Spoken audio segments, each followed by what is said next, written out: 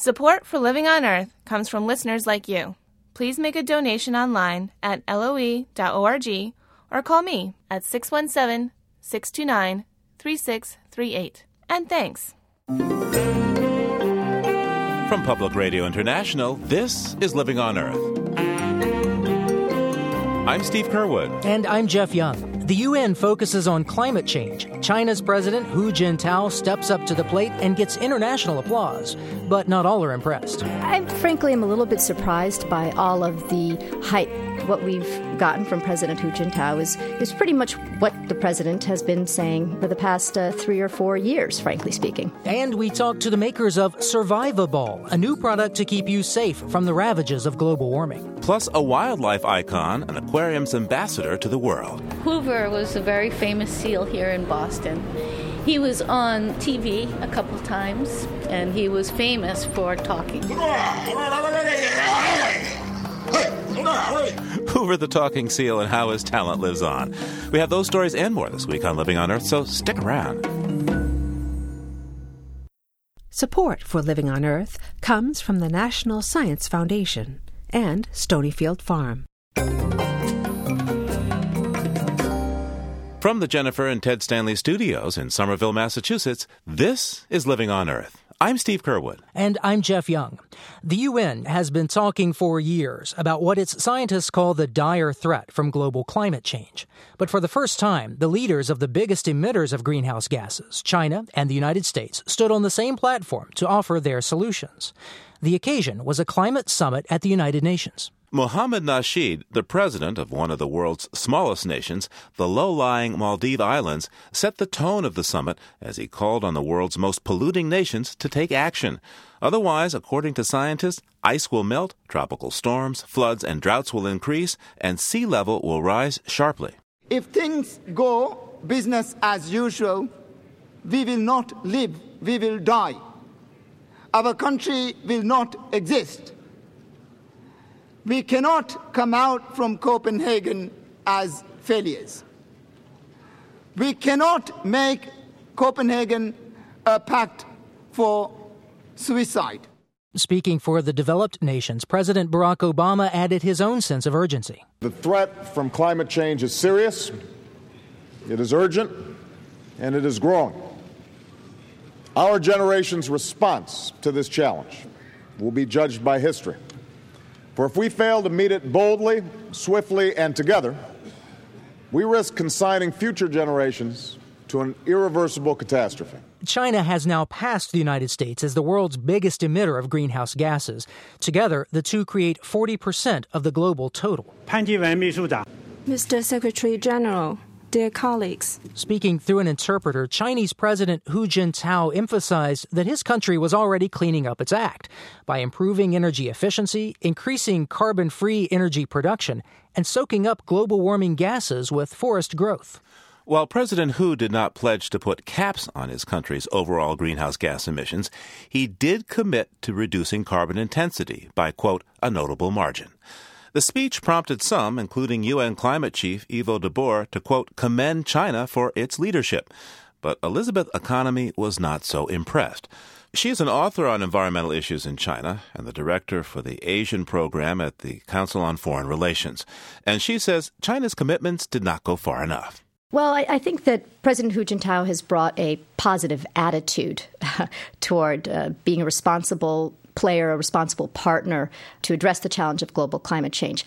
I don't think that he's brought to the table what the Europeans or the Japanese or the United States even really wants to see coming out of China, which is namely a pledge or a promise to cap emissions, even at some point further down the line. Instead, what we've gotten from President Hu Jintao is pretty much what he said before, which is that he will promise to curb the growth of China's carbon dioxide emissions. He will continue with an afforestation program, and he will pursue the development of renewable energy within the country's energy mix to try to attain a goal of about 15% by 2020. So what do you make of this report from the International Energy Agency that says, in essence, that China will move towards the forefront of combating climate change by 2020 if it meets its own stated targets that Hu Jintao presented on greenhouse gas emissions?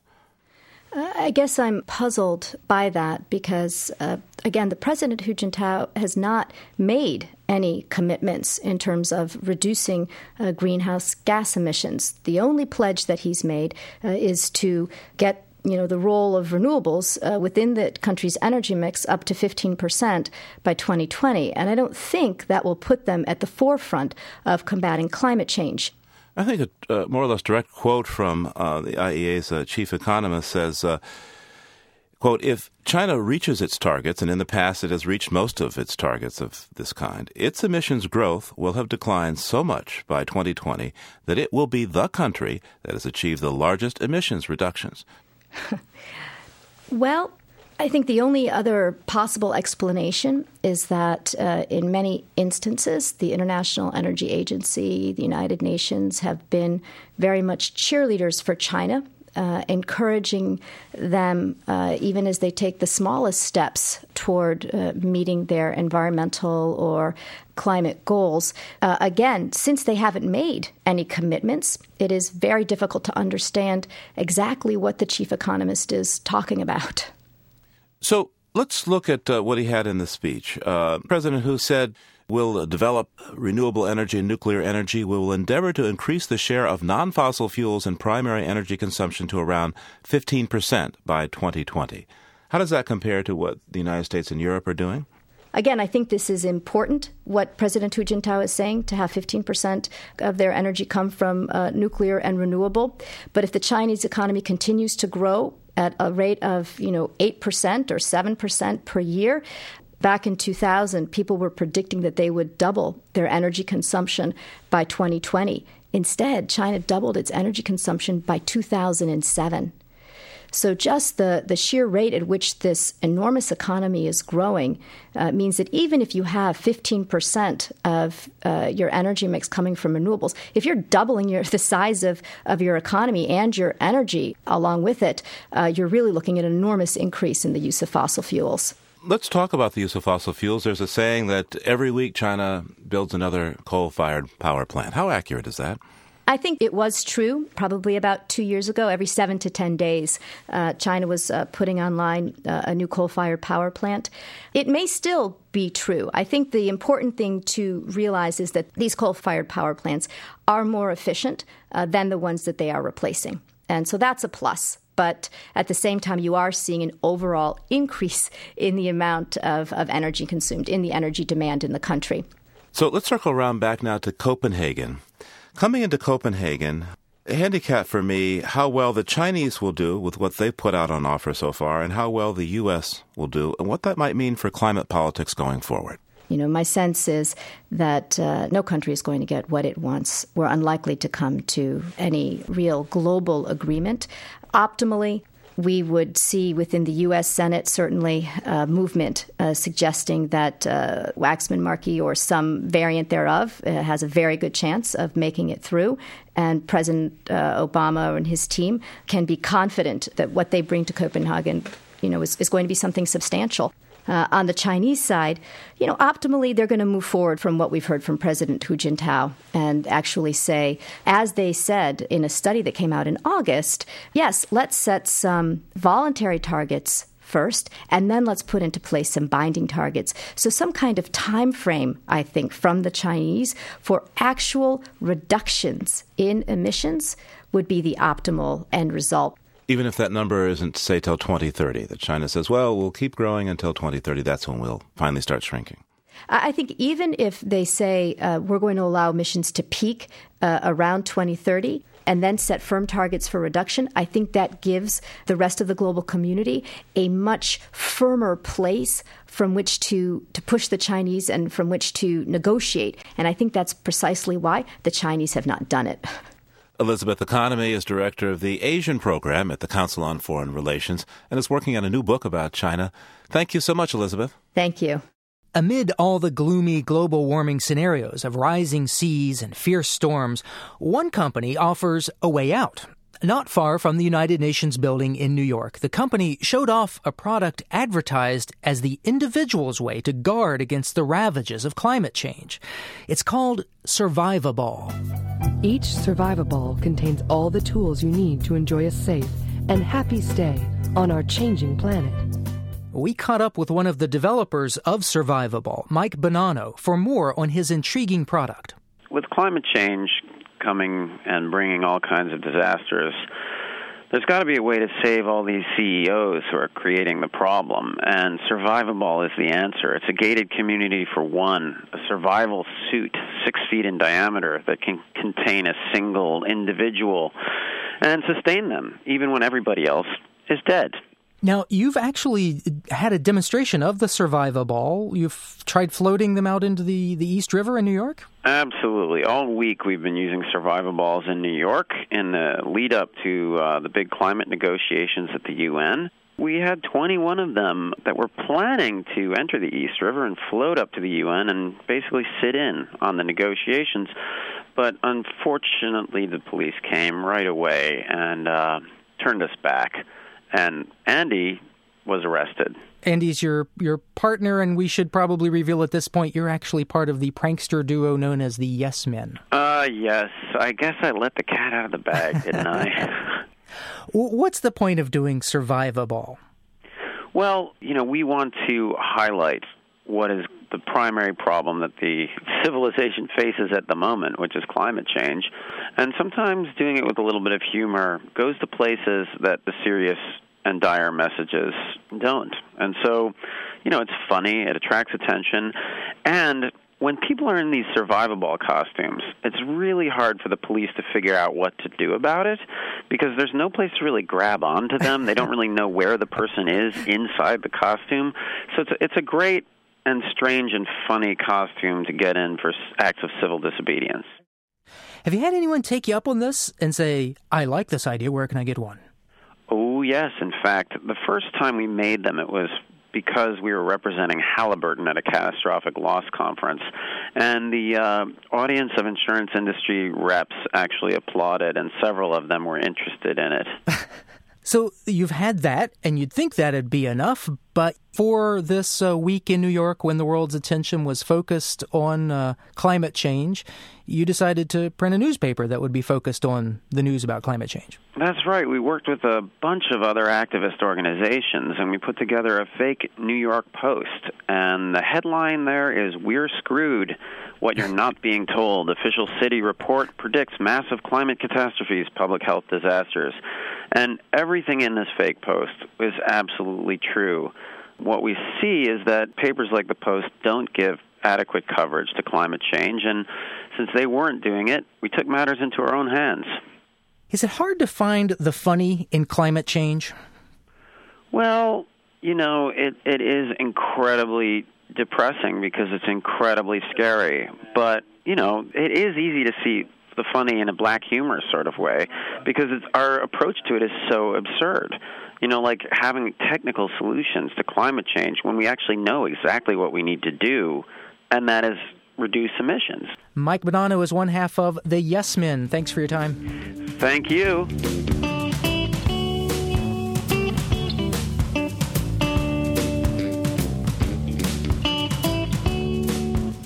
Coming up, a new take on the green revolution for rice farmers in South Asia. Keep listening to Living on Earth.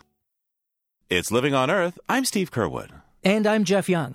At the G20 Economic Summit in Pittsburgh, President Obama challenged other world leaders to take a fresh look at the support their governments give to fossil fuels. I will work with my colleagues at the G20 to phase out fossil fuel subsidies so that we can better address our climate challenge. Recent reports from the International Energy Agency and other institutions point out the scale of those largely hidden subsidies and how they contribute to global warming. It's an area Steve Kretzmann's studied for decades at the Institute for Policy Studies and now with the advocacy group Oil Change International. So I asked Mr. Kretzmann what exactly these subsidies are. This is basically money that's given by governments to either subsidize the cost of production, thus lowering the cost of production for producers like oil and coal, or subsidize the cost of consumption, thus lowering the cost of consumption for consumers around the world, i.e. keeping the price of gas artificially low. So give us a sense of the scale. How much money are we talking about? On an annual basis globally, there are at least $250 billion in global fossil fuel subsidies, and some people think that number is closer to $400 billion. And these are mostly, what, in the form of tax breaks or direct payments or what? Most of the subsidies are on the consumption side, keeping the price of gas low and the price of energy affordable for people in developing nations. But there's also some very substantial subsidies on the production side, predominantly in the United States and Europe. In the U.S., there's a great study that came out last week that shows that we give at least $70 billion on an annual basis to the fossil fuel industry. And how does that level of subsidization compare to what we give to, say, renewable energies, wind, solar, things like that? We still subsidize fossil fuels at a much higher rate than we do true renewables. You know, solar, wind, efficiency, these things get about $12 billion on an annual basis as compared, again, to $70 for fossil fuels. So that's a really imbalanced energy market. A few years back, there was a study of climate change in particular, and it was noted by Nicholas Stern, who is the World Bank's chief economist, that climate change is the greatest market failure of all time, and that the subsidies, the fossil fuel subsidies, are the major reason for this market distortion. Well, the president's proposal got a pretty immediate response from some oil-producing states. Here's what Senator Lisa Murkowski, a Republican from Alaska, had to say. I think it is important to determine what is a subsidy and what is a tax incentive. Raising taxes on the fuels that we currently depend on would likely result in higher consumer prices and would only impact our ability to produce those fuels domestically instead of importing them. What do you make of that statement from Senator Murkowski? First of all, I'm not really sure why the industry would need additional incentive. This is one of the most profitable industries on the planet, and why they need to use tax dollars to additionally incentivize them doesn't really make any sense. And it's time to start using our public money to encourage the energy of the future, not the energy of the past. But it seems to me she does hit on a couple of key concerns here that are valid. There's the very real likelihood that this would result in increased prices for consumers. I think access to energy and access to the services that energy provides, transport, light, heat, etc., is very important, and it's something that we want to absolutely guarantee and help to facilitate for all people. How that energy gets generated is not really something that most people are attached to. Most people don't really care that they're, lighting their or heating their homes with a coal-fired power plant as opposed to a centralized solar power plant. They don't care where it comes from, but they care how much it costs. And if you yank these subsidies out from under them, it's going to cost more, isn't it? Well, it depends. If you effect a transition time and at the same point you're subsidizing the cleaner energy production, maybe you end up actually with cheaper energy on the other end. I think everyone recognizes that it's in no one's interest to jack up the price and make, energy or transport unaffordable to Americans or anyone else in the rest of the world. What we want to do is make sure this energy is actually produced in a clean way that is sustainable. And what about the notion that we would just encourage more import rather than domestic production of oil? The oil industry has every incentive to find more oil domestically because it's much cheaper to transport it if you produce it domestically and bring it to market in the United States, which is the largest oil market in the world. That's going to give them much higher profit margins, and that's all the incentive they need. Give me a sense of why this matters for climate change. What kind of greenhouse gas emissions are really buried in these subsidies and these tax breaks? The greenhouse gas implications of this proposal to remove subsidies are actually quite profound. There was a study from OECD earlier this year which showed that for the $300 billion in subsidies that were identified in that study, if they were taken away, you would get a 10 to 12% reduction globally in greenhouse gases. Steve Kretzmann is with the group Oil Change International. Thanks for your time. Thanks very much for having me.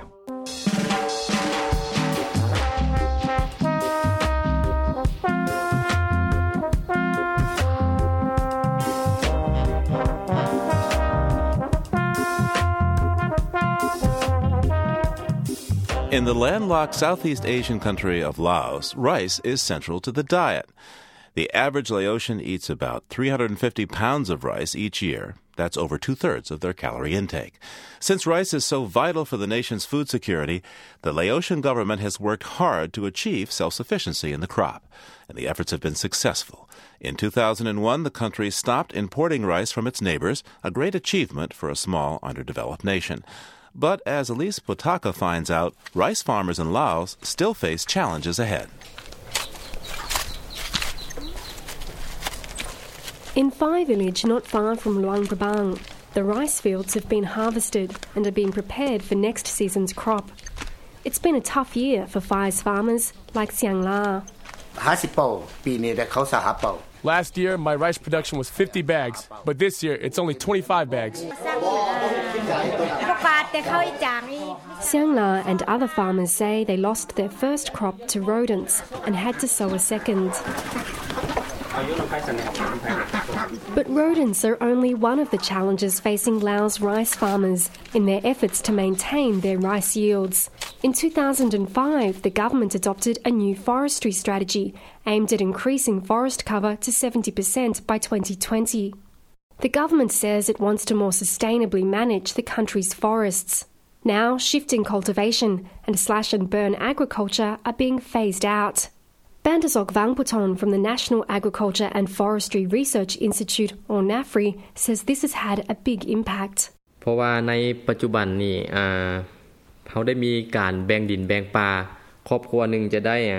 Now land is allocated to individual farmers. Households receive around 1.5 hectares on which to cultivate crops, but in many cases there has been a loss of soil fertility because farmers can no longer rotate their crops. They have to plant rice in the same field every year. Bantasok Vangputon and his institute have been working with the International Rice Research Institute, or IRRI, to try and help farmers maintain their yields. Researchers, alongside villages and local governments, are experimenting with rice varieties to see which ones grow best under these new conditions.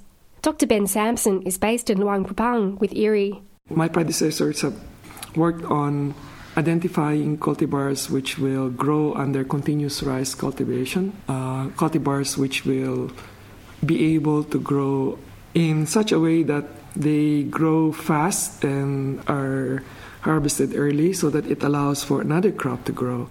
Most of the plants used in the experiments are local Laos cultivars, that is, seed varieties selected by Laotians over many years for their strength, flavour and other beneficial features. The experiments start with a choice of around 100 varieties, but through interaction with farmers, this is narrowed down. Bantasak Vongputon says the rice with the highest yield is not always people's favourite. Some varieties are high yield, but the grain is small. For example, for the cooking, it's not good, not soft. We have the farmer field days. We invite the farmers to look at the varieties. We try 5 or 6 varieties. What is the best one for you or the village? And they select and choose.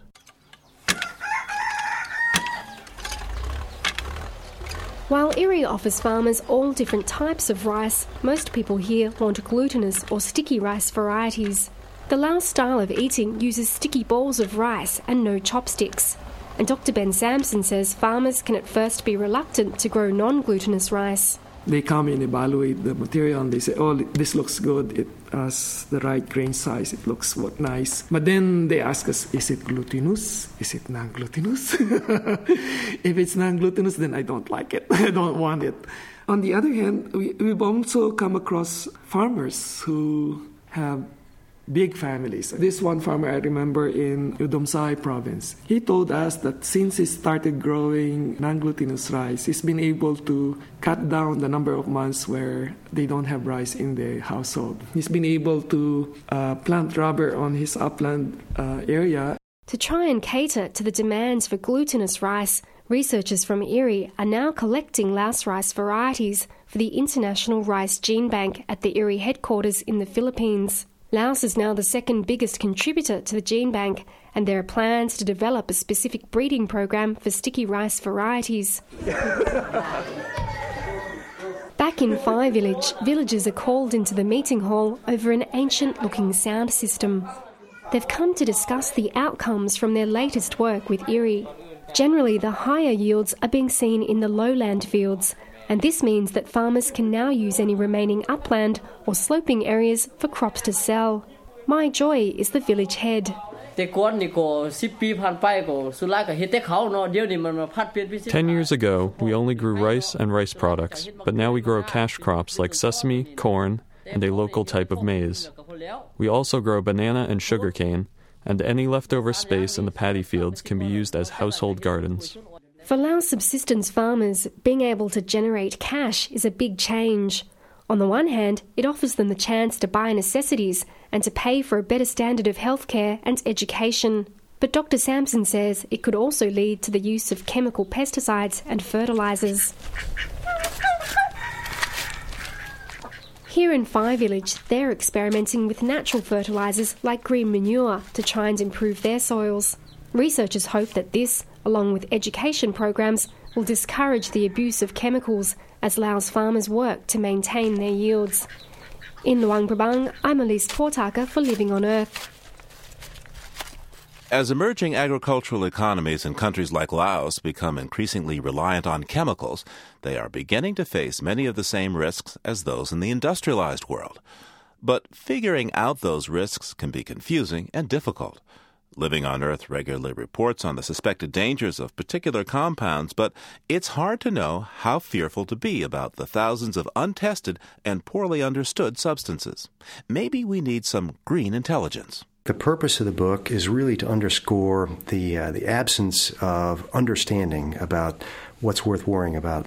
That's John Wargo, Yale professor of environmental policy and risk analysis, who's written the book Green Intelligence for the general public.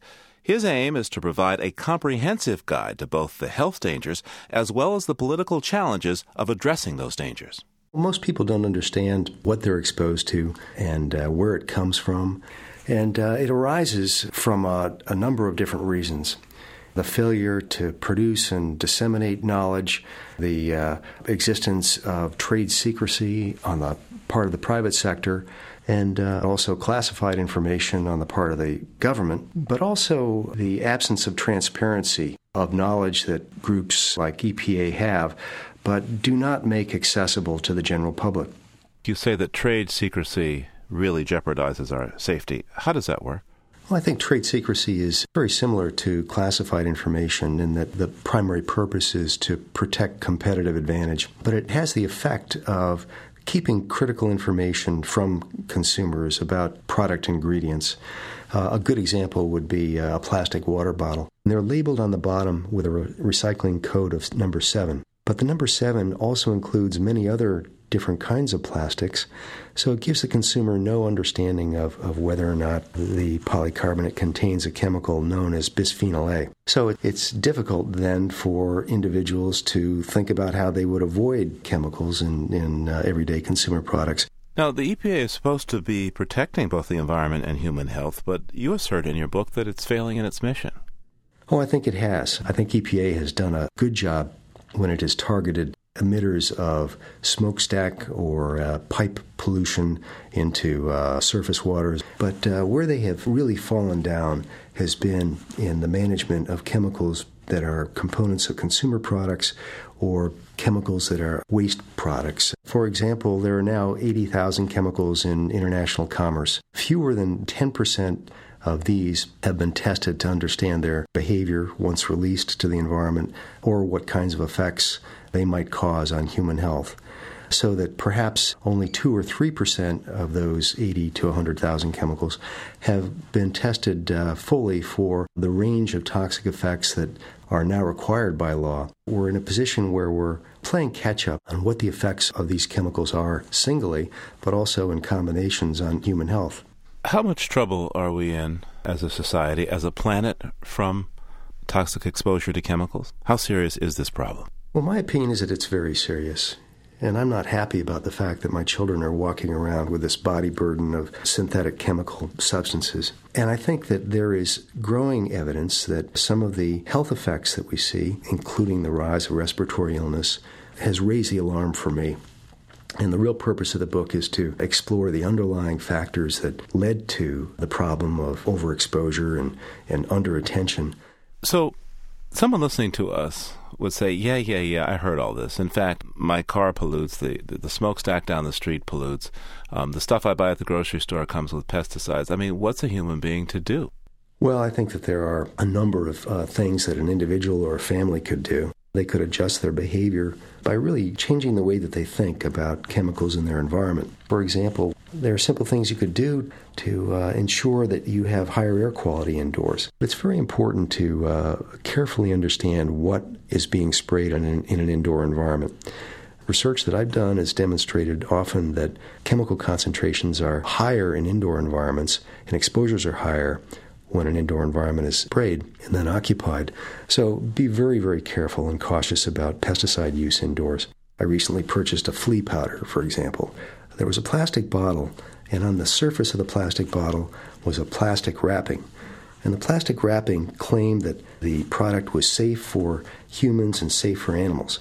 Well, I took the plastic wrapping off and looked beneath it, and the EPA-required pesticide label stated that it was hazardous to humans and potentially hazardous to pets unless the requirements on the label were met very strictly for what the concentration ought to be and how to avoid touching the skin with the product.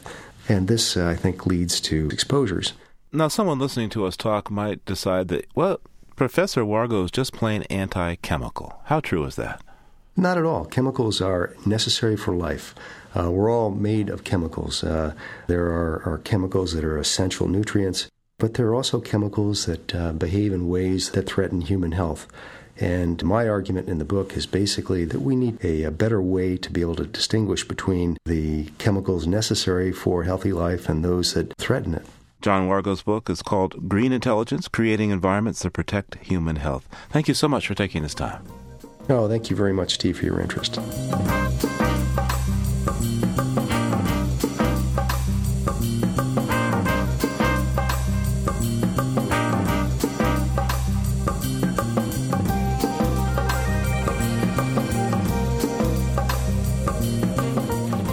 Just ahead, the amazing tale of a talking seal. Stay with us on Living on Earth. Support for the Environmental Health Desk at Living on Earth comes from the Cedar Tree Foundation. Support also comes from the Richard and Rhoda Goldman Fund for coverage of population and the environment, and from Gilman Ordway for coverage of conservation and environmental change. This is Living on Earth on PRI, Public Radio International. It's Living on Earth. I'm Jeff Young. And I'm Steve Curwood. Just ahead, a sad phenomenon in the Pacific Northwest. But first, this note on emerging science from Lisa Song.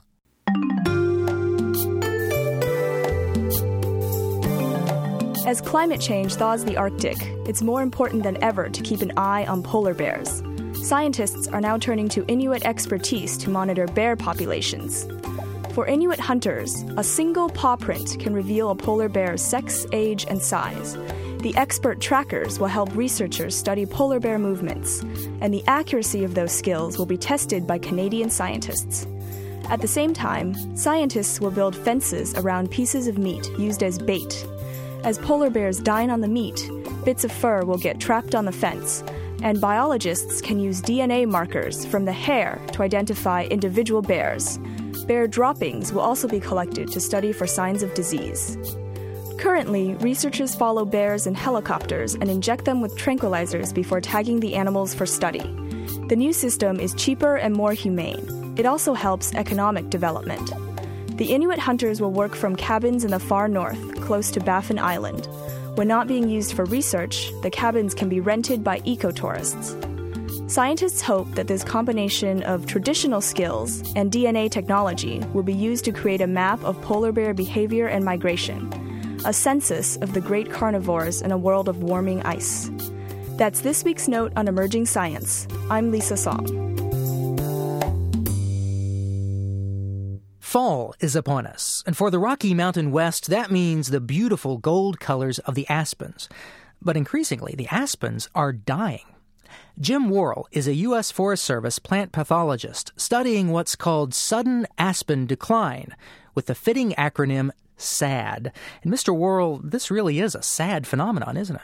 Yes, it is. A lot of people are very concerned about it, and we certainly are too. Well, give me a sense of the scale. How big an area is being affected here? It now occupies about 17% of the aspen cover type, or the aspen forest type, within Colorado. It extends up into southern Wyoming, and in northern Arizona and southern Utah, there's very similar damage that started a little bit earlier. What's going on? Why is this happening? It's a complex cause. The main inciting factor that we believe is responsible is the major extreme drought that we had earlier in the decade. It was very dry during that time, and most importantly, it was extremely hot, record-breaking temperatures during that period. So it's a little bit of a delayed effect from the drought. When you talk about drought being a factor here, one of the things that pops into my mind is the projections about the increased likelihood of drought in the West. How does climate change relate to this? We expect that will lead to a recurrence and probably a worsening of sudden aspen decline. There have also been projections of where aspen is expected to be lost in the early stages of climate change during this century. And it's been shown that those are areas where we are losing aspen as a result of sudden aspen decline. So it's not too big a stretch to suggest that sudden aspen decline is the early effects of climate change. As I understand it, aspen stands, they're really kind of the same tree, all connected under the soil, right? That's right. Aspen is a clonal plant. Most of the regeneration, most of the stems that you see in an aspen stand arose as sprouts or suckers from the roots of a previous aspen tree. And that's an important factor in understanding how aspen regenerates typically. One of the major problems with the sudden aspen decline is that although the overstories are dying, the roots don't seem to be producing suckers to the extent you would hope and that they normally would be if there was a disturbance like a fire or cutting. So there is concern that some of these aspen stands may not replace themselves. So if they don't replace themselves, will these areas be replaced by other trees? And then isn't that just kind of the natural succession of the forest? Yes, I guess that is a successional process, but it means more or less very long-term, semi-permanent loss of aspen on a lot of these sites, which a lot of people don't want to see. So what can you do about this? Well, one thing we can do, we could take action to disturb them in a way that aspen responds to disturbance by producing a lot of sprouts, a new stand, and give them the best chance they have of regenerating before they completely lose all their energy and die out. But another thing in the long term is to encourage age diversity in the forest, especially the aspen forest, because we know that young stands that have been, say, where there have been cuts or fires 20, 30, 40 years ago, those young stands that have sprouted up to replace the old stands have basically not been affected by sudden aspen decline. Fire, always a big concern in the West. Is this going to add to the potential for fires, having those dead standing trees? In the short term, that's not likely because aspen forests are not very flammable. They hold a lot of moisture, and when a fire comes up to an aspen forest, it generally slows down or stops. So even after the overstories are dead for quite a while, that feature will be retained. But in the long term, as these stands convert to other forest types, we have conifers or sagebrush, for instance, we won't have those aspen stands to stop fires as they're going through the forest. And so that could be, over the very long term, a factor to lead to increased fire spread. Mr. Worrell, I'm guessing you're a woodsman. You like to get out there and enjoy these forests. How has this affected the way you are able to relate to aspen forest and enjoy especially the fall season? Well, I have to tell you, it's really been great for me because I've been in aspen forest a lot more now as a result of this. This gives you an excuse to get out there more, right? Yeah.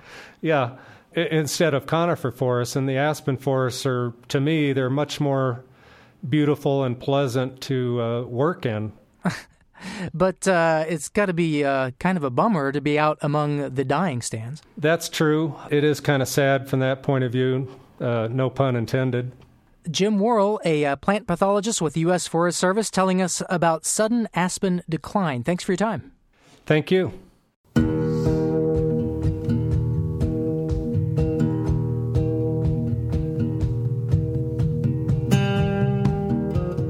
The landscape out in the West where the aspens are dying is stark, beautiful, and idiosyncratic.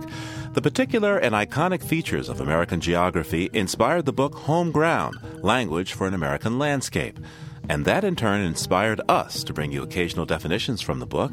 Today, writer Donna Seaman describes chop hills. Chop hills. Nebraskans use the term chop hills as an alternative to sand hills. Both refer to a ridge of sand or sand dune in a region containing a series of hills either composed of or covered with sand.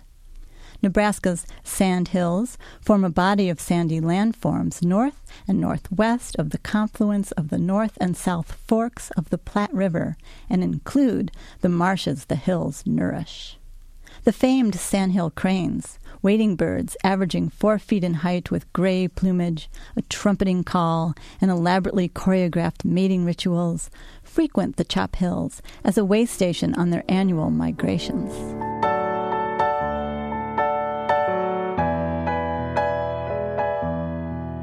Donna Seaman is a writer and editor based in Illinois. Her definition of chop hills comes from the book Home Ground, Language for an American Landscape, edited by Barry Lopez and Deborah Gwartney.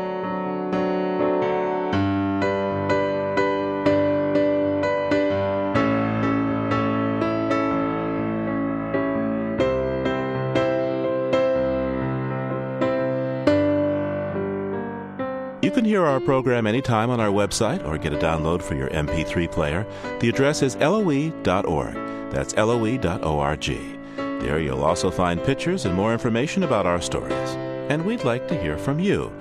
You can reach us at comments@loe.org. Once again, comments@loe.org. Our postal address is 20 Holland Street, Somerville, Massachusetts, 02144. And you can call our listener line anytime at 800-218-9988. That's 800-218-9988. If we could talk to the animals, learn their languages, maybe take an animal each week.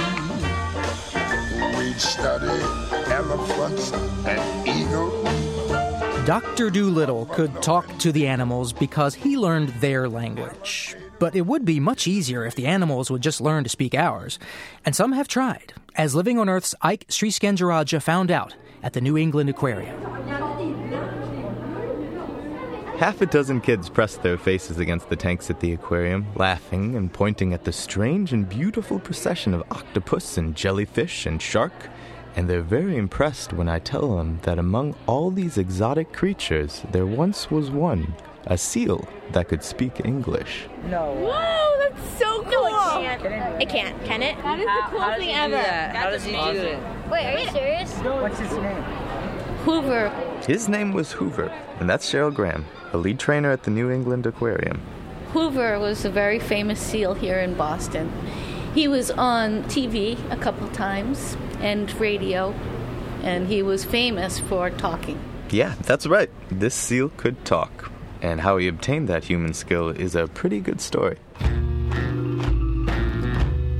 Before he was loved by all of New England, Hoover was all alone. He was an orphaned pup living on the coast of Maine when he was found. I believe the guy probably was a fisherman. His name was George Swallow. George, coming home one night, saw this hungry seal pup and tossed him a few pieces of bait. They disappeared, so George threw him a few more. Part of why he was named Hoover was that he ate huge volumes of fish, much like a Hoover vacuum cleaner. He would just suck all the fish down. When George was all out of herring, he walked down the beach with Hoover scooting right behind. And as he got to his truck, George looked at the helpless pup, and he couldn't just leave him. So he drove Hoover home. And they had a little salt pond in their backyard, where Hoover was very comfortable. George would spend hours back there just hanging out with Hoover and chatting. Literally. And if you kind of picture yourself in George Swallow's backyard talking to Hoover, you can see George saying, "Hello there, Hoover. Hey there, Hoover. Hey, get out of there, Hoover. Hey, Hoover." And they lived happily together. George looked out for Hoover, and Hoover looked up to George, becoming better and better at echoing him right on down to the Maine accent. But George knew he couldn't keep the seal forever.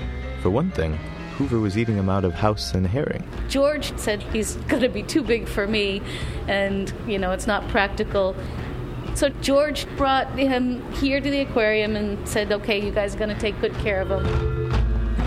By the way he talks. Hoover's talent went unrecognized at first.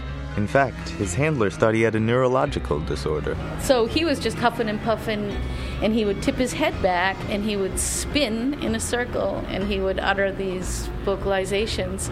And at first, the trainers thought that he was having seizures.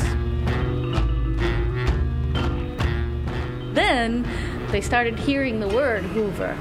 Hey, hello there, get out of here. Hey, Hoover. He had a Maine accent. Yeah. Always makes me cough. And in the aquarium's archives, there's an actual recording of Hoover. Excuse me, can I sneak in there with my microphone? Thank you. Back in 1985, a visitor reached his microphone into the seal tank. Hoover wasn't shy. He kept right on talking. Hoover died shortly after this tape was made. He received an obituary in the Boston Globe, the first and only seal to receive such an honor. They called him the aquarium's ambassador to the world. Even today, Hoover's mission lives on in his grandson. We call him Chuck for short. His real name is Chakotah. Cheryl's been working with Hoover's grandson, honing his vocal talent for the past 14 years. He's a very good-looking guy, yes. He's a very smart seal. Chuck glides up to the shore. He looks me right in the eyes, and like a born ambassador, he welcomes me to his land. Say whatever you feel like saying.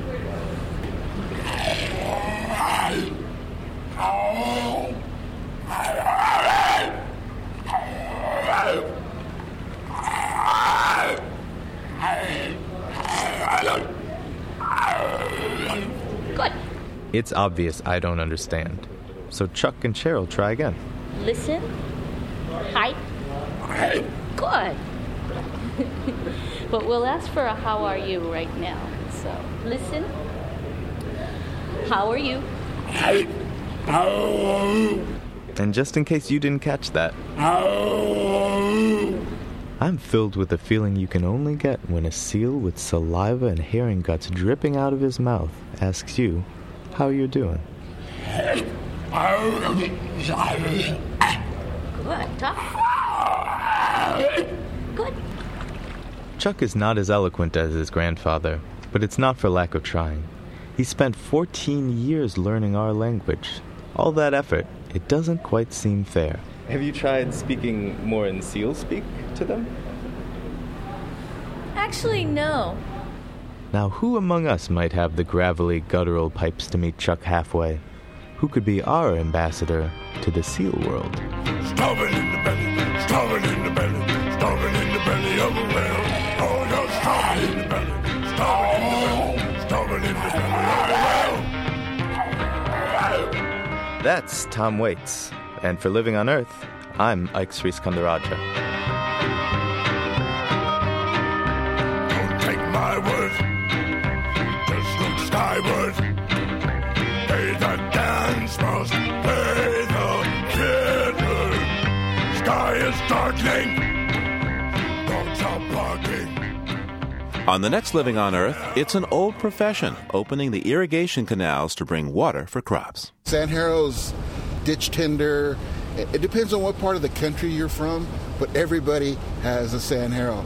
Anywhere you run water, there's somebody that actually has to control it, because the water doesn't deliver itself. A day in the life of a sand harrow, next time on Living on Earth. We leave you this week in the mouth of a dragon.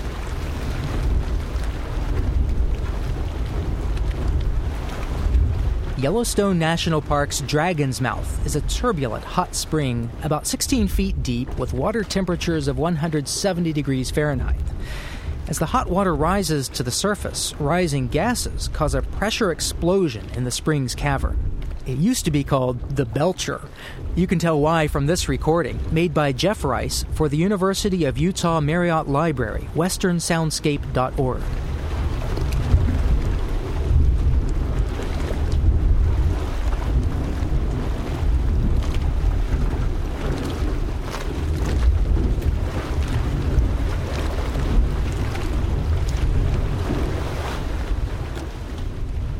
Living on Earth is produced by the World Media Foundation. Our crew includes Bobby Bascom, Eileen Belinsky, Bruce Gellerman, Ingrid Lobet, Helen Palmer, Jessica Elise Smith, Ike Sriskandarajah, and Mitra Taj. With help from Sarah Calkins, Marilyn Gavoni, and Sammy Souza. Our thanks today to Dana Chisholm and Alan Tallman. Our interns are Quincy Campbell and Nirja Paret. Jeff Turton is our technical director. Allison Lirish-Dean composed our themes. You can find us anytime at LOE.org. I'm Steve Curwood. And I'm Jeff Young. Thanks for listening. Funding for Living on Earth comes from the National Science Foundation, supporting coverage of emerging science, and Stonyfield Farm, organic yogurt and smoothies. Stonyfield pays its farmers not to use artificial growth hormones on their cows. Details at stonyfield.com. Support also comes from you, our listeners, the Ford Foundation, the Town Creek Foundation, the Oak Foundation, supporting coverage of climate change and marine issues, the Skoll Foundation, supporting social entrepreneurs around the world, uncommon heroes dedicated to the common good. Learn more at skoll.org, and Pax World Mutual Funds, socially and environmentally sustainable investing. Pax World for tomorrow. On the web at paxworld.com. PRI, Public Radio International.